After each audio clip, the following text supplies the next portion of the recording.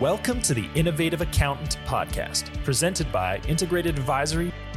Join your host, CPA Tim Coquell, as he explores thought-provoking ideas, information, and best practices from leading experts focused on supporting the accounting profession and the integrated advisory community.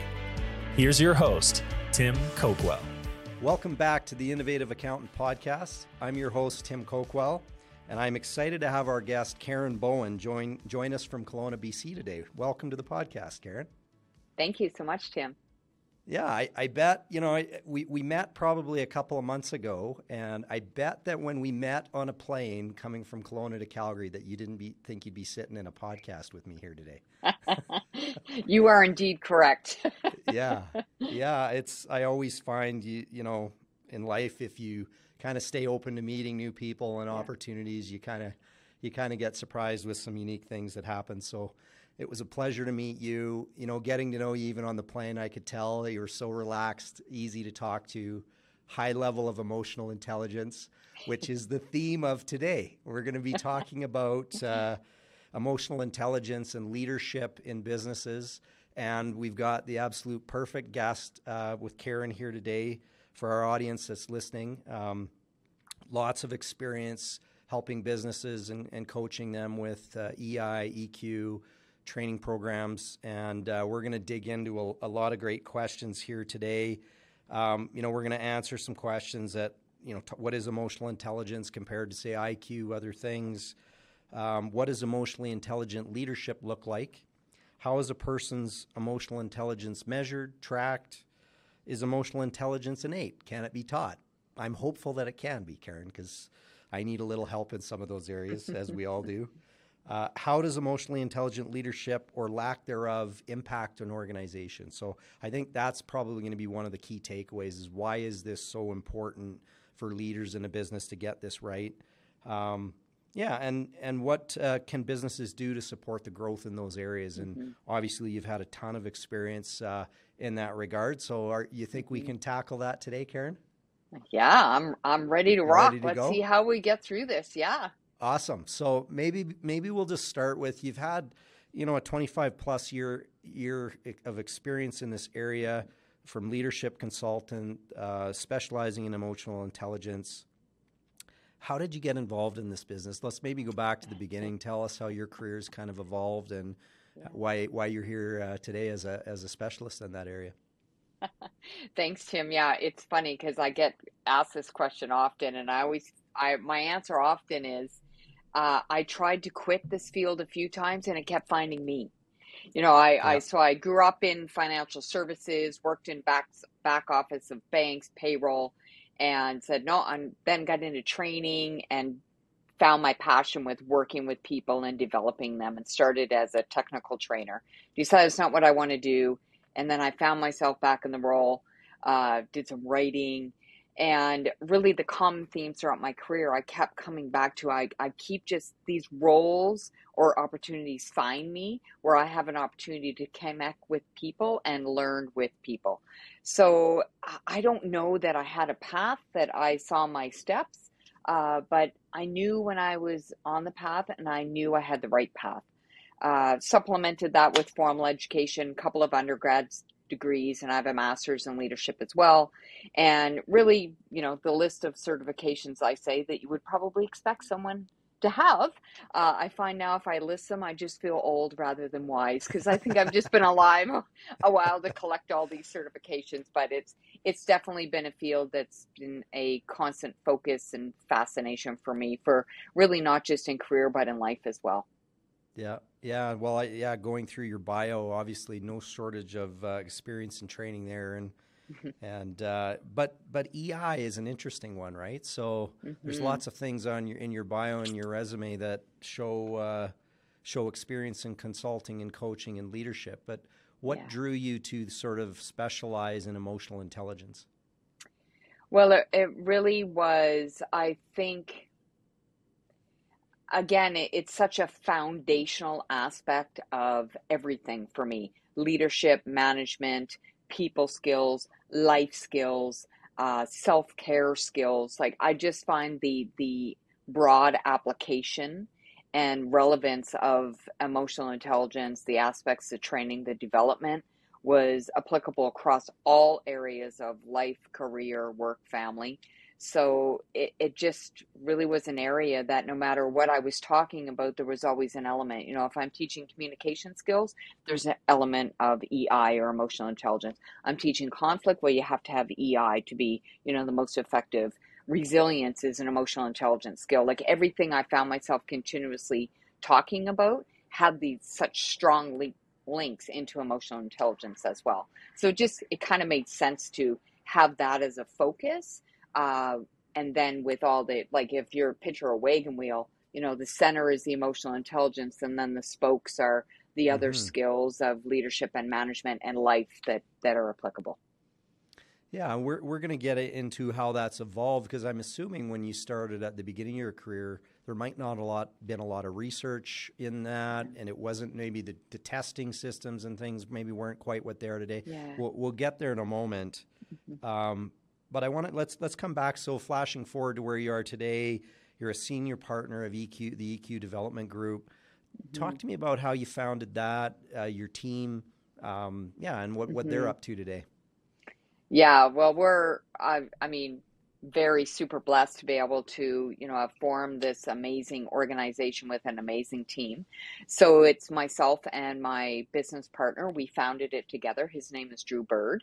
And, he was really my mentor and my master trainer in emotional intelligence. So we worked together many, many years. I was developing my business. He was developing his. And then we realized really just before the pandemic hit that, as we both got busier, we were connecting less rather than more. And we had an epiphany that if we come together, I think we can build something great as a partnership. So we incorporated EQ Development Group at that time. Yeah, very exciting. And so the team consists of you, and I know you're traveling, you're working. We met on a plane.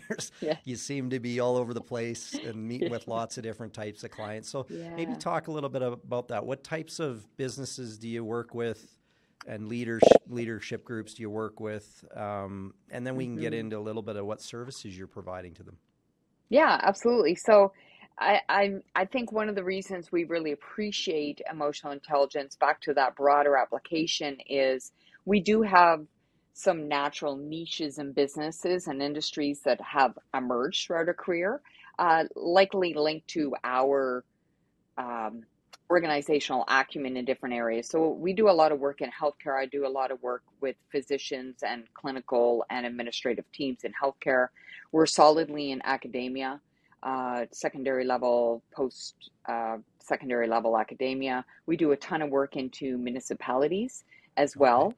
And, having said that, then we also do the one-ofs. We work with smaller companies, because really emotional intelligence doesn't belong to an industry.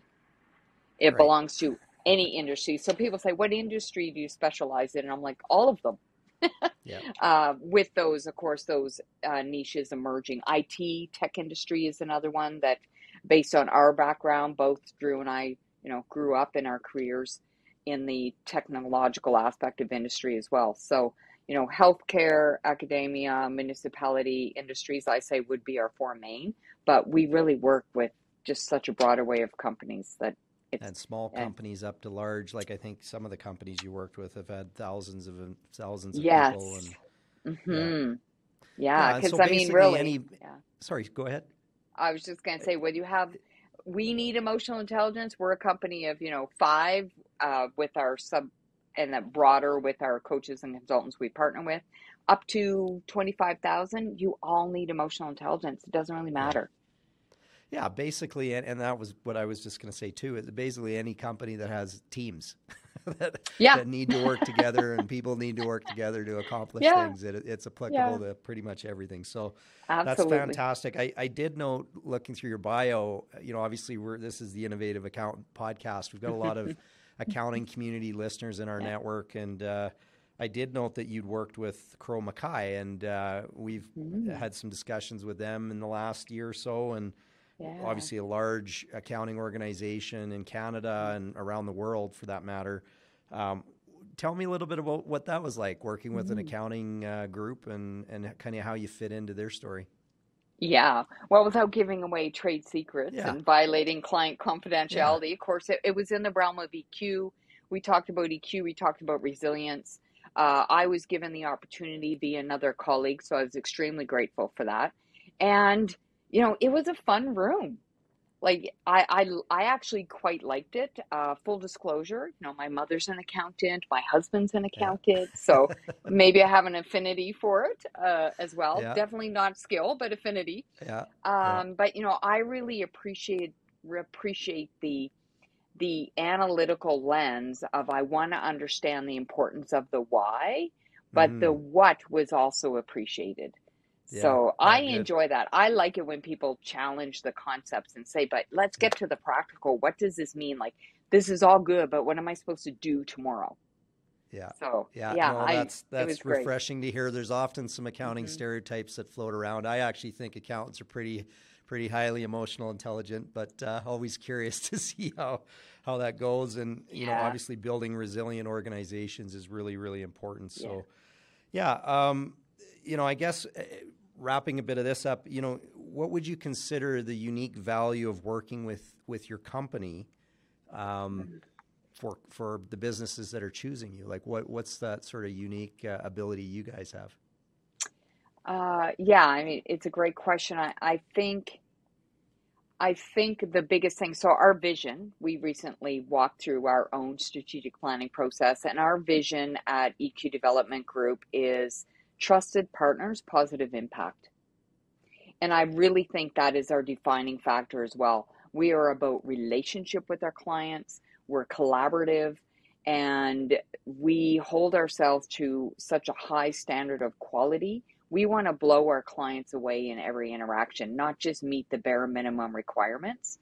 We do Mm-hmm. not pre bill unless it's agreement with the client. We invoice when you're happy and when we consider that that piece might be complete, but the partnership continues. So most of our business, if not all, is built on repeat and referral. That's how we've Right. grown over the last 10 years between us. And I think that speaks for itself. Is we want to be easy to work with. Our only goal and our only interest is what works and what's going to provide the most value to our clients. No, that's perfect. I did, and not a surprising answer that you're kind of teaching them how to build better relationships with emotional intelligence, and you're in the Yeah. relationship business yourself. So that's fantastic. Mm-hmm. Let's jump in and let's talk. We hear a lot these days about EI, EQ. Some would Mm-hmm. suggest they're trendy buzzwords, Mm-hmm. for organizations and leadership today.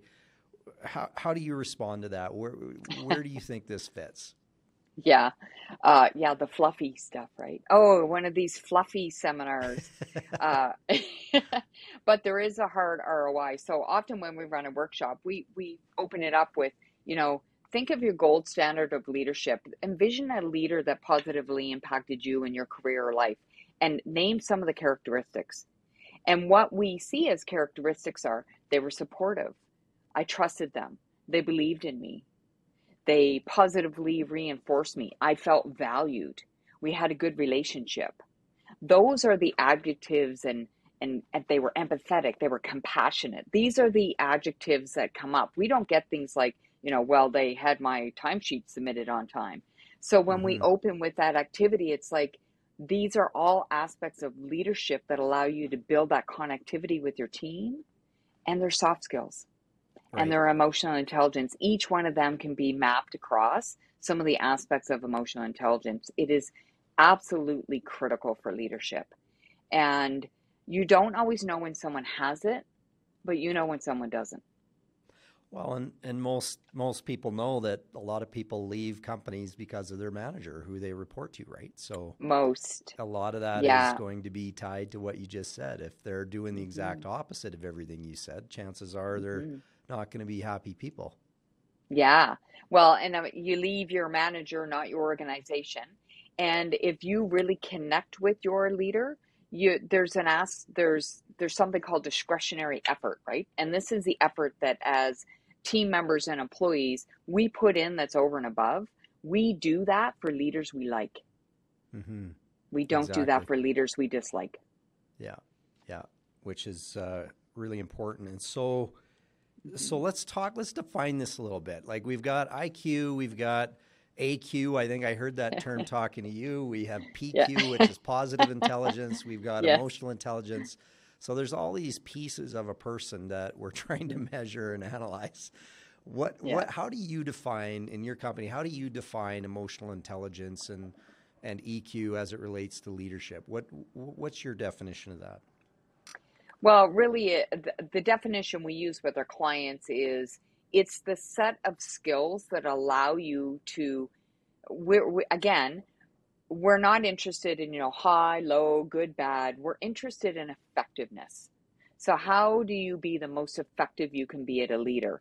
And emotional intelligence as related to leadership is the ability or the effectiveness to which you use your understanding of emotional information, such as self-awareness, how you express yourself, how you build relationships, how you manage stress, how you cope, and how you make decisions.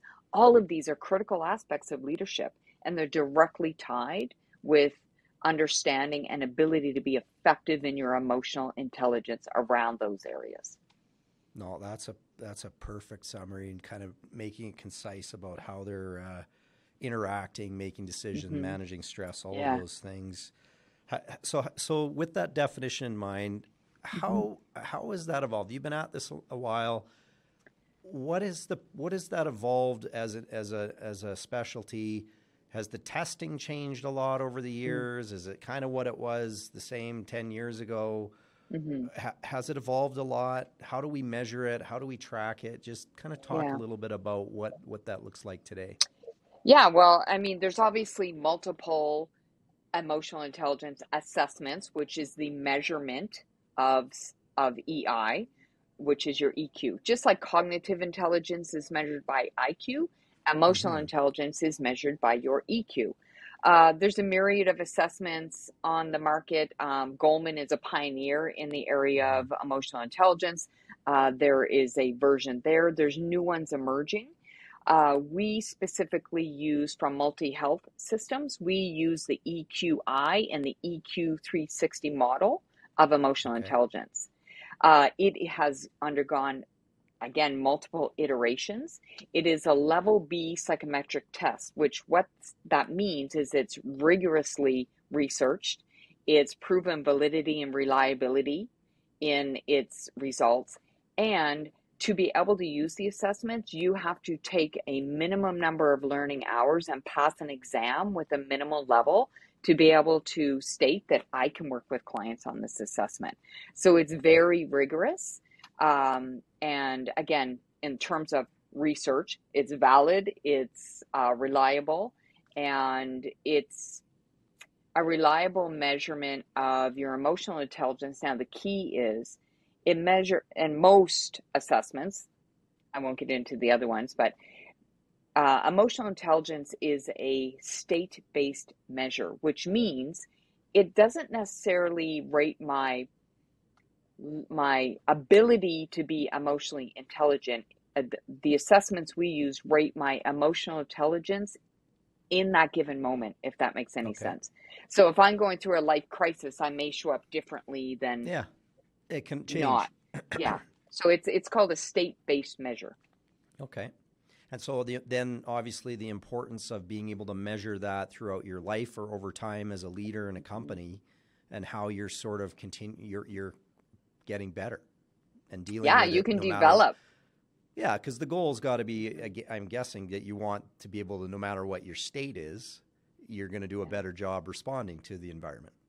Or learn coping mechanisms, and through your own understanding of self and how you interact and connect with others.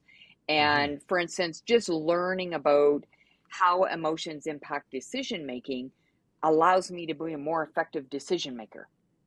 Right. Whereas before, if I didn't know that, I may not even have realized I was making an emotional decision versus an effective decision. Right. In which takes into account emotions. Can you give me an example of that?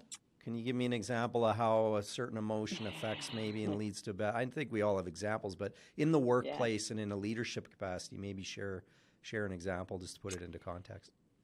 Yeah. So, I mean, sometimes you might look at objective data and say, okay, pro con list, right? There's more pros, so we do it. And you make a decision based on that, and it's not adopted because you haven't accounted for the emotional piece of how that decision might impact people. So this is that sometimes that you relate it to change management. You know, the change is the change. It was this way. It's now going to be this way.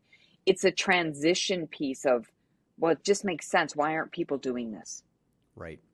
Because there's an emotional aspect of all of this. So understanding that, you know, how are people going to be impacted? How do emotions impact how I make decision making? I know for me personally, I had an experience where I won't get into it, but it was a situation where I recognized in the moment that the pressure was being put on me, and the desire was that I was fearful. So that I would, you know, sign the dotted line because I was in this fearful position. And so just understanding that knowledge in the moment allowed me to say, I understand. Thank you for the information. I recognize that I'm fearful in this moment, and I'm not going to be able to make an effective decision. So I'm not going to sign today. Right. That makes sense. That's a great example. Let's go back to the testing a little bit here and talk about, you know, because I don't think I've done a lot of different testing, from Colby to Print to Clifton Strength Finders, all these different, whether it's Myers-Briggs or, so you've talked about the 360 and the tools you do. I'm curious, like, what does that test look like? Like, what kind of questions are you asking? Okay. How do you actually test that with somebody? Are you giving them sort of examples of things and they got to see, and you see how they respond to it? Or like, how do you get to the bottom of that? Is it them self-assessing themselves? Is it groups, other people? Walk me through that. It's a great question. And we work in all of those other ones, by the way, that you mentioned, depending on the client and their needs. But we actually call the EQI and the EQ 360, the tool we use, an assessment, not a test. Because it isn't about testing your levels of EQI. It's a self-assessment. So it is yourself. And it's funny how many clients forget this. You know, they'll get the results and be like, why did I score so low? And I'm like, well, that was you that scored yourself that way, right? Because the second we say test, it creates this vulnerability and anxiety that can sometimes get in the way. So it is literally 144, we call them items, not questions, just to, again, stay away from the test realm. 144 items.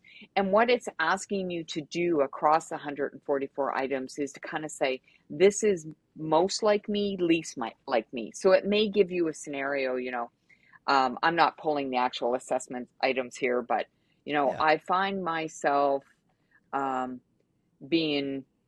I find my decisions derailed by the emotions I might feel. That's not one of the items, but I might say a lot like me, not like me at all. Right. It also has built in questions that specifically rate happiness, so your general well-being. And it also has, because of the validity and reliability, it has items that are only in there just to make sure you're not like overly negative or overly positive, and that you're consistent in your answers. Meaning that, you know, if you said, Karen, are you happy all the time? And I said, always. And then you said, you have sad days? And I said, always. It would be like, wait, that doesn't compute. Yeah, it's going to catch it. Yeah. So it has those checks and balances built in, but it is a 144 item self-assessment. If you do a 360, it would be your perspective, and then you would ask other people to rate you across the same 144 item assessment. So I can see, like, my self-assessment is how I think I show up. My rater assessment is how I actually show up, according to their version of me anyway. Yeah, super interesting. It's a lot different than, you know, doing an assessment, and it's like you're a quick start with Colby, and so you adapt quickly to things, or you're a fact find and you like data. Like people hearing that and learning those things, it's not overly personal. It's, you know, they can kind of, you know, process it, I think, pretty quickly. But how does EI go? Like, I'm assuming you're getting into some sensitive personal areas of how people react to the world and whether they get angry or they overreact or do things like that. How are the tests received? Like on the end, and when you go and sit down with leaders and you got to go back through whether it's their self-assessment or more challenging yet, how a group sees them, if there's blind spots, like these got to be tricky areas. So just share some of your experience with that. Yeah, thank you. So the model we use, you get your self-assessed emotional intelligence rated across 5 general areas, which we call composites. So it's self-perception, how do I see myself? Self-expression, how do I express myself? Interpersonal, which is how I build relationships. Decision-making, you know, how I make decisions. And my stress management. Then within each one of those, I won't go through all these, don't worry, there's 3. So you actually get a rating or a self-assessment score across 15 different aspects of emotional intelligence. It can be a very vulnerable examination. Again, some people get really attached to the scores. I was low, I was high, and you have to remind it's not really about the score, it's about how things interact and balance. So you have to manage their emotional intelligence when you deliver it. Yeah, you really do. So we do a couple of specific things to protect people. If we're working with a team, we actually very intentionally do not ask anyone to share results. So if you've done Myers-Briggs, and I do it, so it's not a criticism, I think it's fun, but you kind of do that. Everybody's going to agree to share, right? And then you sort into groups, and I'm a J and I'm an I and all this stuff. Well, for emotional intelligence, we say very specifically, please do not share. Because even if you're comfortable in sharing, it can create a dynamic where other people feel like they should. And our only, again, goal is to have people be comfortable in the environment where they can learn and gain value, as well as doing some honest self-examination. Yeah. And I would assume that with EI and the testing that there are quite a few blind spots that people have. And I would expect that especially shows up when you're doing the 360. Yes. Is that fairly common? Yeah. In fact, when you do the 360, the report you get has a 4-quadrant graph, and it shows you which areas are blind spots. Meaning, I rated myself one way, and my raters rated me very differently. Now, that might have been higher or low, we don't know, but all we know is like, wham, there's 5 areas where you and your raters disagreed. So you're looking for ideally high alignment of agreement. And if there's disagreement or misalignment, those are often the areas which clients want to explore first. Yeah, makes sense. So what, when in working with teams like you have for so many years, what are some of the common gaps that you see? Like, what are the top few sort of gaps that come out when you do these 360 assessments? Give us a few examples of that. Oh, that's a good one. Often it would be empathy. That's one of the 15 subscales I mentioned. People will be surprised by a result in empathy. And again, this shows up in leadership. Assertiveness is another area. Now, what's important to recognize that it's not bad to be high in assertiveness and high in empathy. It's when they're out of balance. Meaning that if, let's say, I was low in empathy and high in assertiveness and they were out of balance, that means that when I deliver my ideas, I'm not considering how other people might feel when they're receiving them. Makes sense. So it's good to be high assertive, but I got to bring my empathy up. Like, how am I interacting with people? Yeah. Problem solving is another one that can show up sometimes. Stress, especially as we navigated pandemic and post-pandemic. Stress management, stress tolerance, optimism, and flexibility. These are some of the subscales that I'm seeing suffering. It's almost the second pandemic of burnout. So somebody might think they're handling stress well and they're good at it, and others see the results of it and they're like, no. So you're having like I those might be types of like, oh, conversations. Yeah. yeah. I mean, in both ways, Tim. Like I might be like, I'm great. I'm calm, cool, and collected.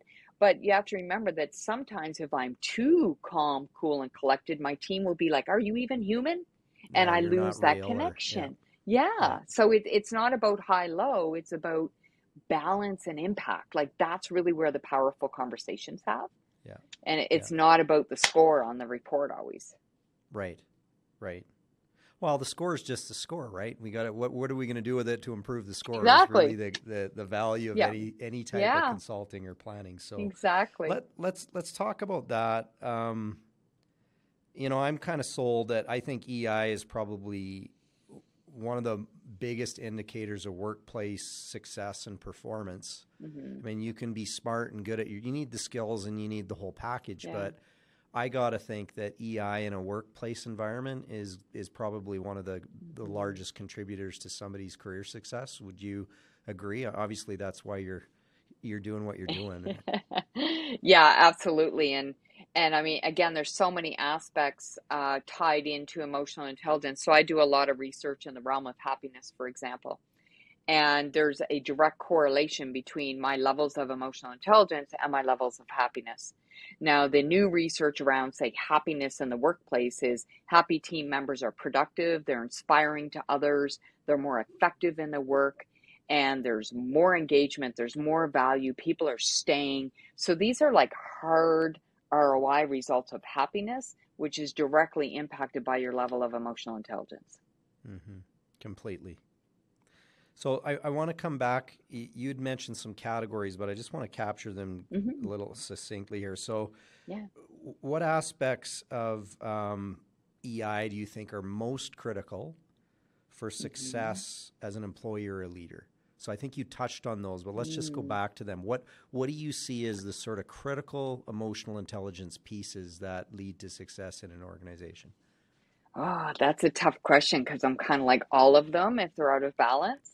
But if backed into a corner, and this is really just my opinion at this point, I think it's an ability to have an emotional self-awareness of what's going on for me. How might that impact others?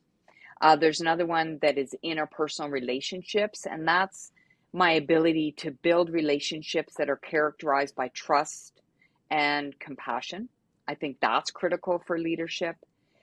Empathy, and then of course really the ability to delay and impulse control and make effective decision making through problem solving that takes account into emotions. And I think for me in stress management, if I had to select one of those, it would be the optimism, right? That it might be tough right now, but we will get through this. And there's a reality of it, but we will get through. Yeah, that's kind of like another book I read on positive intelligence. They talk about the PQ and how you relate to the world positively or not, and how that really affects things. So that's helpful. IQ, you hear about these tests. You're kind of born, you got high IQ. Where does EQ set from your perspective? Is it innate? Like I'm assuming there's people you meet and they just get it. And then there's others that don't get it. How easy is this to teach? How much of it is innate in you or how much is it environmental affected? Do you have a sense of that just from the research and things you've looked at? Yeah, I mean, so EQ is completely developable. Do I meet people where they seem like they're more naturally emotionally intelligent? Absolutely. Do I meet people that had said, oh, I've done so much training and I'm so emotionally intelligent? And you're like, really? That's not really what I'm seeing. Yes, of course you do. But it is developable. I think in terms of how easy is it, that's directly linked to your willingness to honestly explore where you're at, identify goals that are meaningful for you, and we give people, like, here's 10 things you can do to develop empathy. They're very concrete. What is your commitment level and willingness to put the work in? Right. Because I also believe that, anyone can run a marathon, but are you willing to do the training? Right. You're not just going to take a running workshop and then be able to run a marathon the next day. You got to put the work in. Right. So your desire to change and self-improve and be self-aware and all those things are part of 100%. EI as well. But so you've got the assessment, you've unpacked it with the person. You what's next? Like, so how in your process, how do you take that then and turn that into meaningful action for people so that they can see those benefits? Yeah. Well, whether it's one-on-one coaching or team workshops where we're using this, it concludes with concrete action planning of what we called micro resolutions, meaning doable, concrete. If you want to use the SMART objective, we say smarter, and the ER is engaging and rewarding, as well as specific, measurable, attainable, realistic, timely.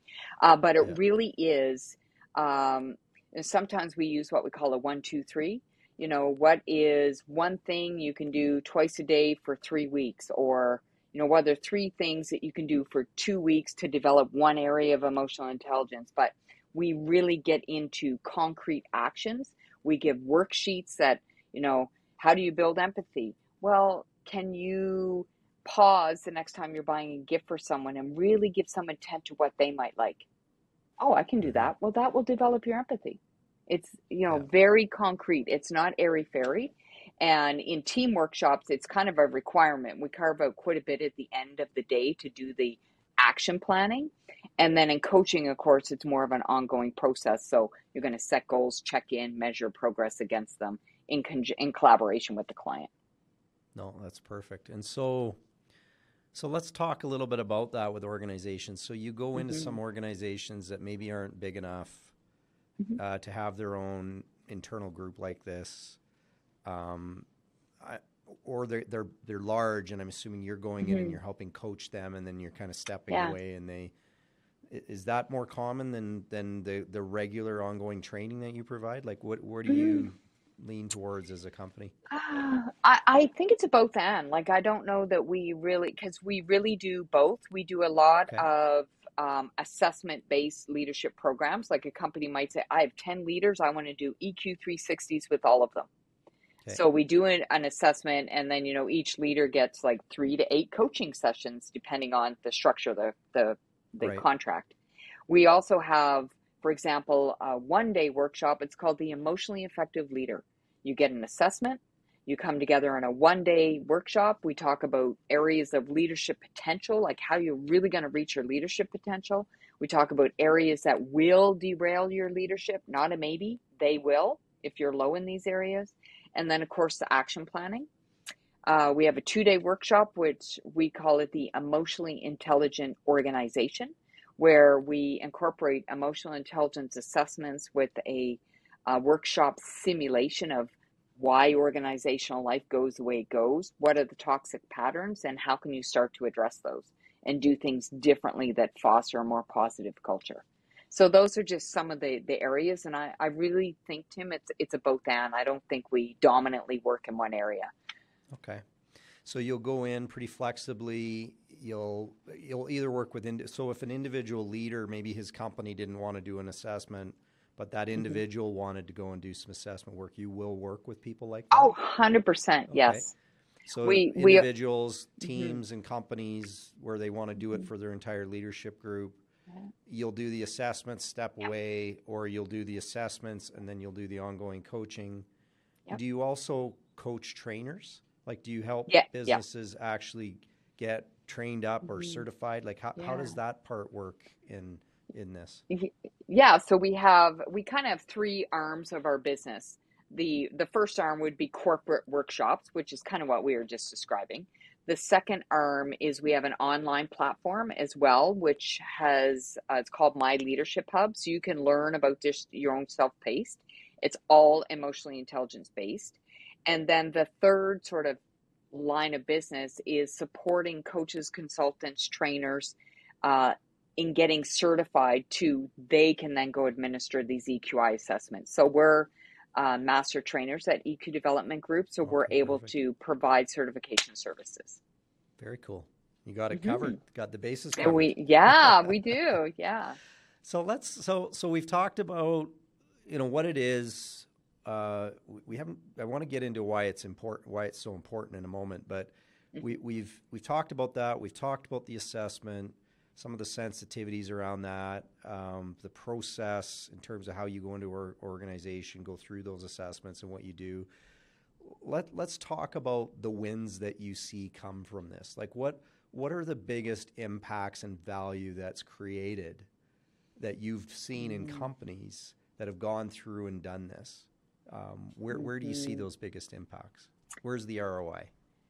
Oh, well, I mean, I talked about discretionary effort already. Not that you do this with an intent for people to work more, but, it really generates that productivity, effective culture, engaged workplaces, and all of those things. If you look at the research, and again, this won't be news to anyone that's listening to this, how much more it costs to retain or recruit versus retain. So if you can retain and engage your current workforce rather than constantly having this turnover and the cost and expense of them recruiting, training, all of that, like that's huge. I think there's a number as well that it's like, last time I looked, I teach this in my conflict course. I'll deny everything if I misquote this, but I'll go with the number. I think it's like $380 billion is the cost of workplace conflict in the U.S. on average per year. And if you train people and develop emotional intelligence, it turns conflict in organizations, doesn't avoid it, but it turns it creates more of a potential for it to be constructive. So what are we learning? How do we collaborate? Is there a third way? Can we be innovative? So that conflict doesn't become something toxic to avoid. It becomes something that actually propels the organization forward.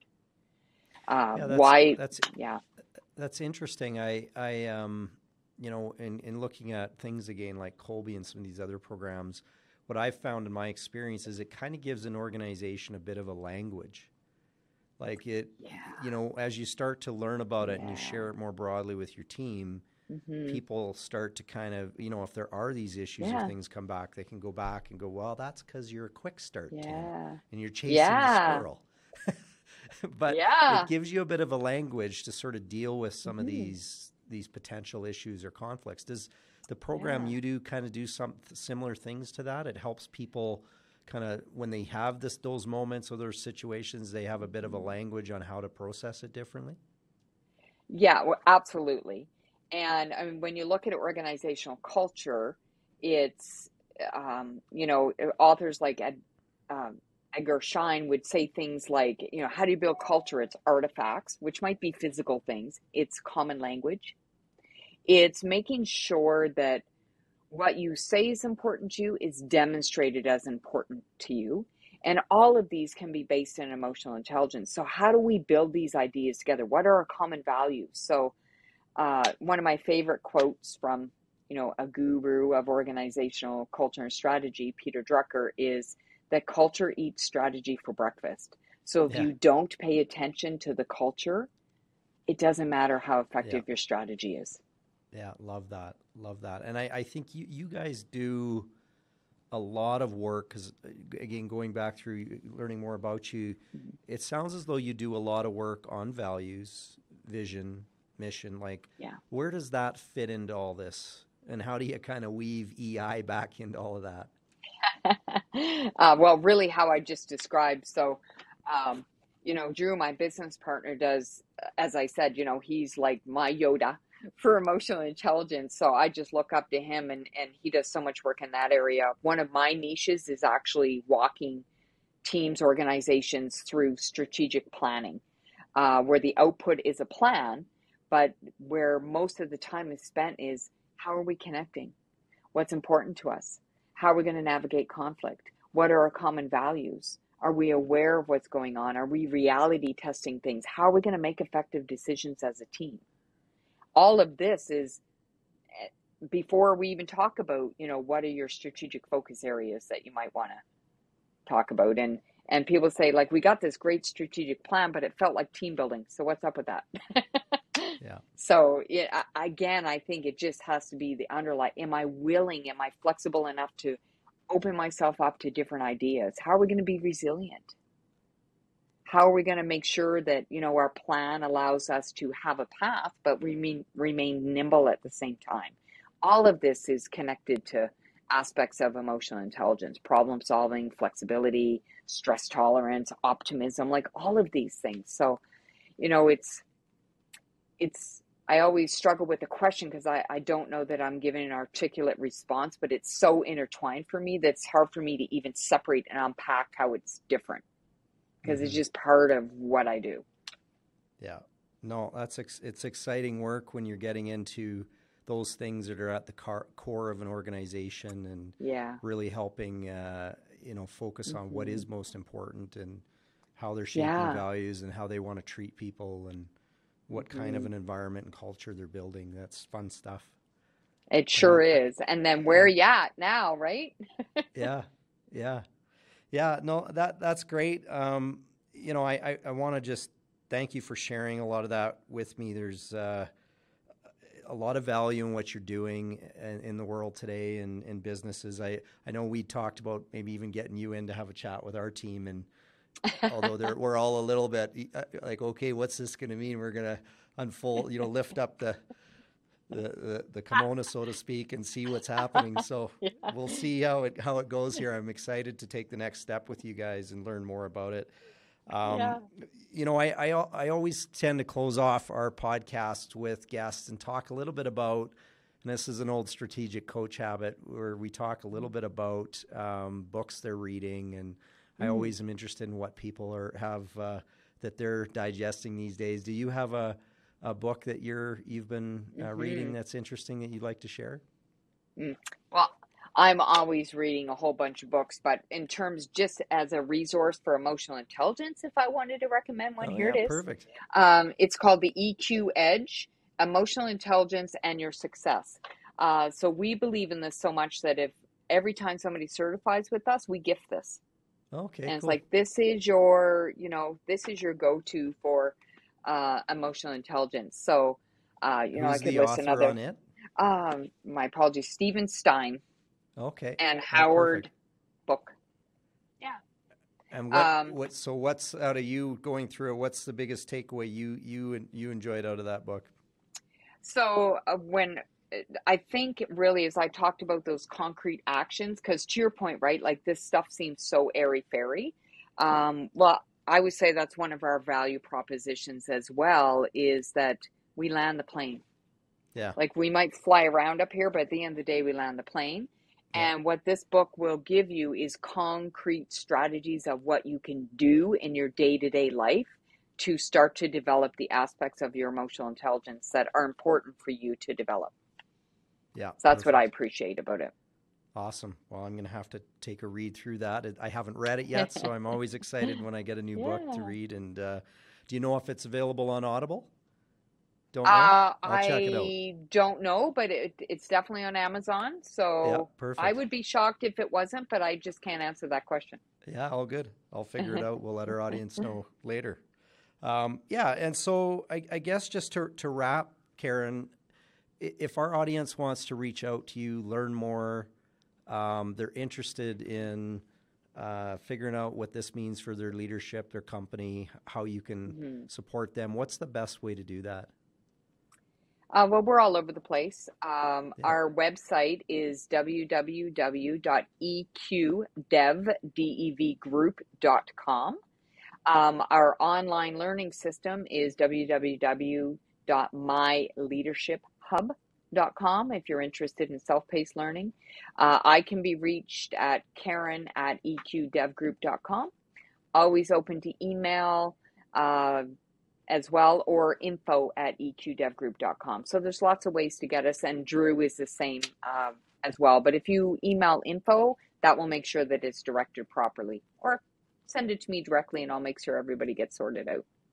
That's perfect. I know you're generous with your time, and and you're sharing your knowledge as I experienced on the plane from Kelowna with you and getting to know you. So thank you so much for your time today, Karen, and sharing your experience with our audience. I'm certain that this is an area that many companies haven't explored deeper, and after hearing you talk about this and bringing some shape to it, and as you say, helping understand that the plane is landable. This is an area that I think companies should be exploring more deeply, and especially in the accounting community.